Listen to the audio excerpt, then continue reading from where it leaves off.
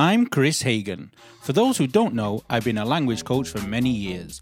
In my career, I've taught a wide variety of people, from famous singers and radio presenters to doctors, uni students, and yes, even desperate housewives trying to find an English lover.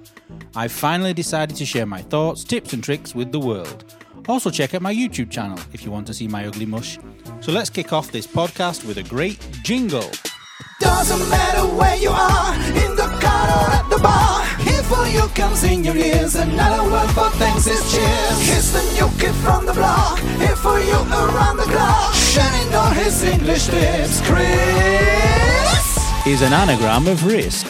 Chris. Welcome to the 10th podcast. Yes, 10 already. God, time flies when you're having fun. And I want to start off with a call to my mother. What do you want? What do you want?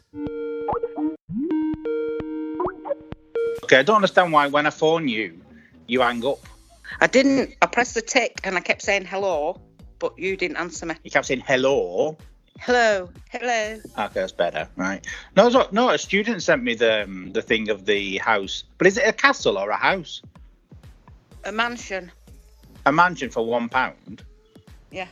That's not bad. But why don't you want to buy it? Why don't you want to do the Well, auction? first of all, I don't like Scotland anyway. But Why? What's wrong with Scotland? No. Are you joking me? And they've ripped. It's a shell. There's You'd poppies in Scotland. It costs you millions to put it right. But there's poppies in Scotland. Oh well, we know that, don't we?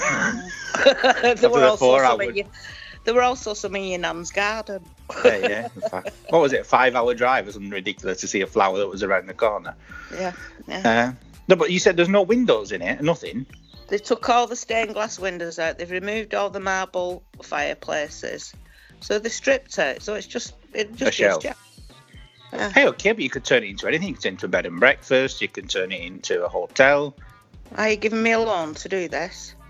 Now, if it's an auction, and nobody's going to want to buy that, probably, you could do it for £100 and maybe you get accepted. No, you'll get somebody buying that and turn it into, like, say, a hotel or something. Right. It's a nice building, though. It is a nice building. I can only see a small picture of it because when I click on the link, it doesn't open properly. I was thinking yesterday, because we were speaking to one of our friends who's here, she's in Milan now, but she's from Brescia. She was saying she's doing this project thing, and we were talking about, I don't know why, we ended up talking about English grammar. And I said, I bet you my mum doesn't even know. If I said to her something about grammar, you probably don't even know what it is, because at school we don't learn grammar. Now, so let me try then. Let me tell you something and see if you know what it is. Okay, what's a preposition? I don't know, but to me it sounds like preparing something. I don't know. What is a verb? This is easy. What's a verb? No, it's not. No, I don't know. Verbs and nouns, I don't know. Verb, is it? You really have no idea? No, the meaning of a verb. Is that the one that describes something, or is that a noun? I don't know. That's an adjective. I don't know. An adjective. Thank God I didn't get my English intelligence from you then.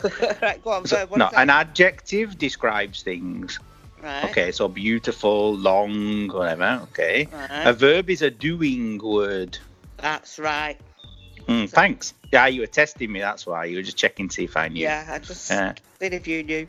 So you want to become one of my students? I'm not that expensive. It's describing word. I don't know. I just told you that's an adjective. I don't know then. A noun is an object.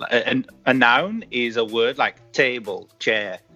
Yeah, the name that you give to something. You didn't study anything at school. Did you study English at all? No, we did. We were supposed to learn them at school, but I never got them. I won't even ask you what you think a conditional or an inversion is then, my God. Hang on, I have to get my fly spray. A fly's managed to get in my house. Fly managed to get in my house. They don't last long in my house. They're going to have to tin of spray on them. There you go through it. You could be on the new advert for fly spray. Do you want me to contact somebody and ask them? All right, let me know then. See you later. Anyway, bye. Bye. So that was Susan the Fly Killer. And I'm sure my mum's joking when she says she doesn't like Scotland. The trip she's talking about, my father came home from work and said, "Get in the car, I've seen a flower, I've never seen it before, it's the best thing ever." So my mother my father and I got in the car and drove for 4 hours, and also with my nan, and drove for 4 hours up to the border of Scotland, where we found a poppy, which was actually in the back garden of my nan, about 2 miles away from where we were living at the time. So an 8-hour drive for nothing. But Scotland is a beautiful place. Recently, I took some students to the city of Edinburgh. Have you been? Now I'm going to use a little story from the trip to Edinburgh with my students to explain the other thing that I was talking to my mother about that she obviously knew nothing about. So like I said, don't worry if you don't know the grammar terminology. Neither does she, and she's English.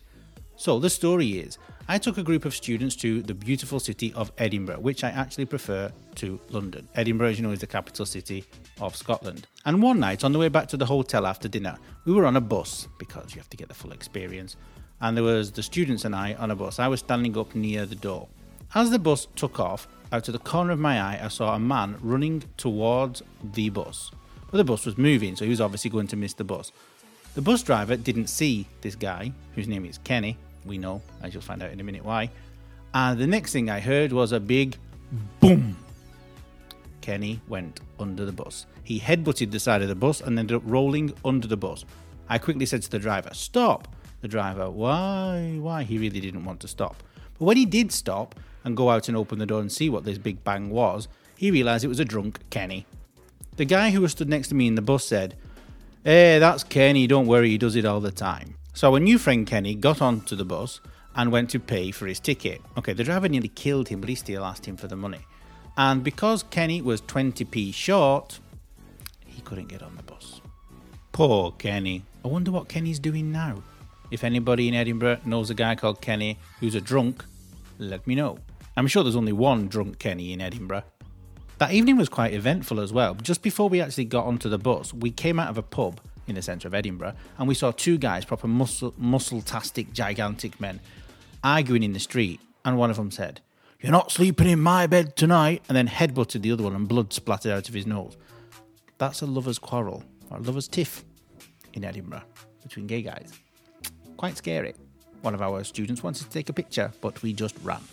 But on this trip with our students to this Scottish capital, I learned quite a few interesting things about Scotland. One, the fact that the castle is built on top of an extinct volcano. I had no idea.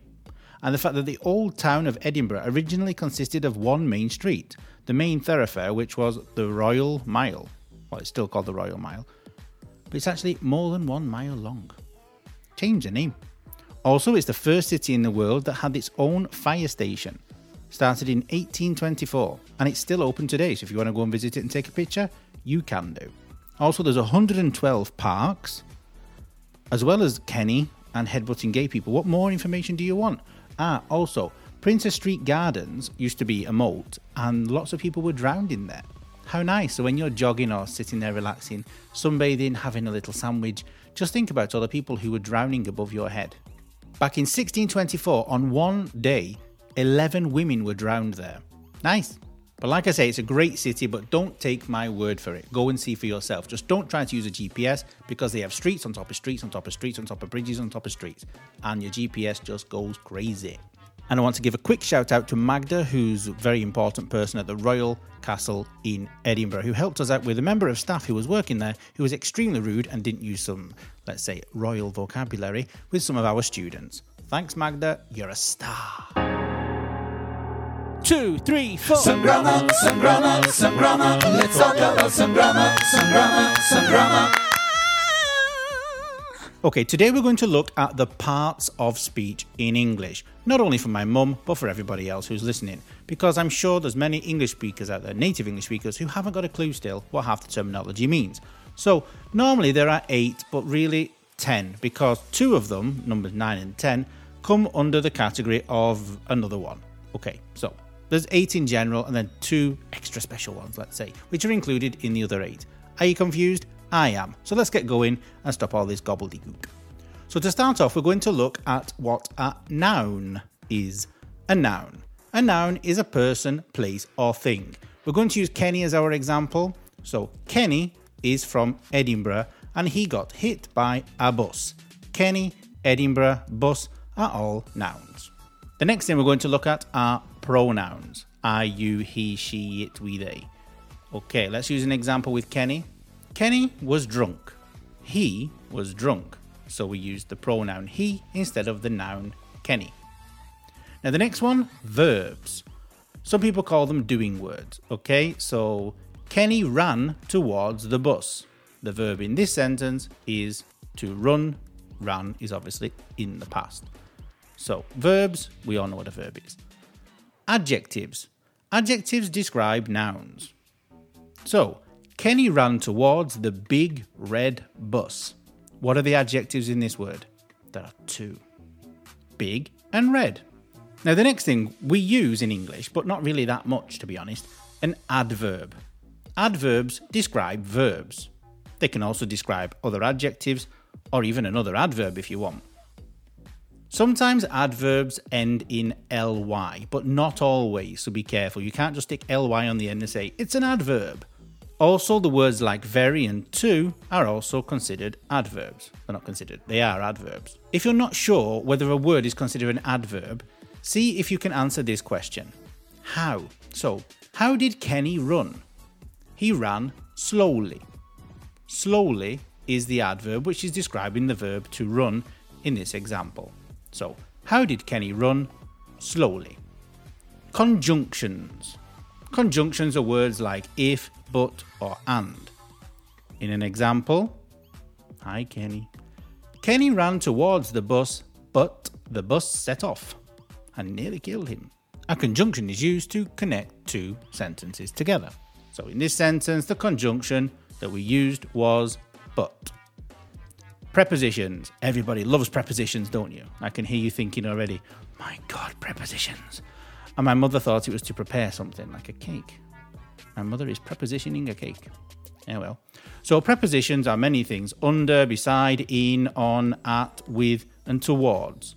So the example we used before when we were talking about conjunctions, Kenny ran towards the bus. Towards is the preposition in this case. And the eighth one, interjections. These are used to express emotions. So, oops, this is an interjection. Oops, Kenny missed the bus. Oops is an interjection. And like I said at the beginning, there is also a number 9 and 10, which many people don't consider parts of speech because they can both come under the category of adjectives. I'm talking about articles and determiners or quantifiers. So an article, as we all know, is a, an, and the. And some examples of determiners or quantifiers are many, a lot, some or any, enough, several. These are just a few examples. So let's use one in an example using Kenny. Poor Kenny, I'm using him a lot today. Kenny drank many beers. So a quick refresh of the 8 or 10 parts of speech. Nouns, pronouns, verbs, adjectives, adverbs, conjunctions, prepositions, interjections, and number 9 and number 10 are articles, which also come under adjectives, and then also determiners or quantifiers, which also come under adjectives. So these are the 8 or 10, you decide how many you want, parts of speech in English. And now, I think I want to take a trip to Edinburgh. Who's coming? I need a drink. Where's Kenny? Kenny! Doesn't matter where you are, in the car or at the bar. Here for you comes in your ears, another word for thanks is cheers. Here's the new kid from the block, here for you around the clock, shining all his English tips. Chris is an anagram of risk. Chris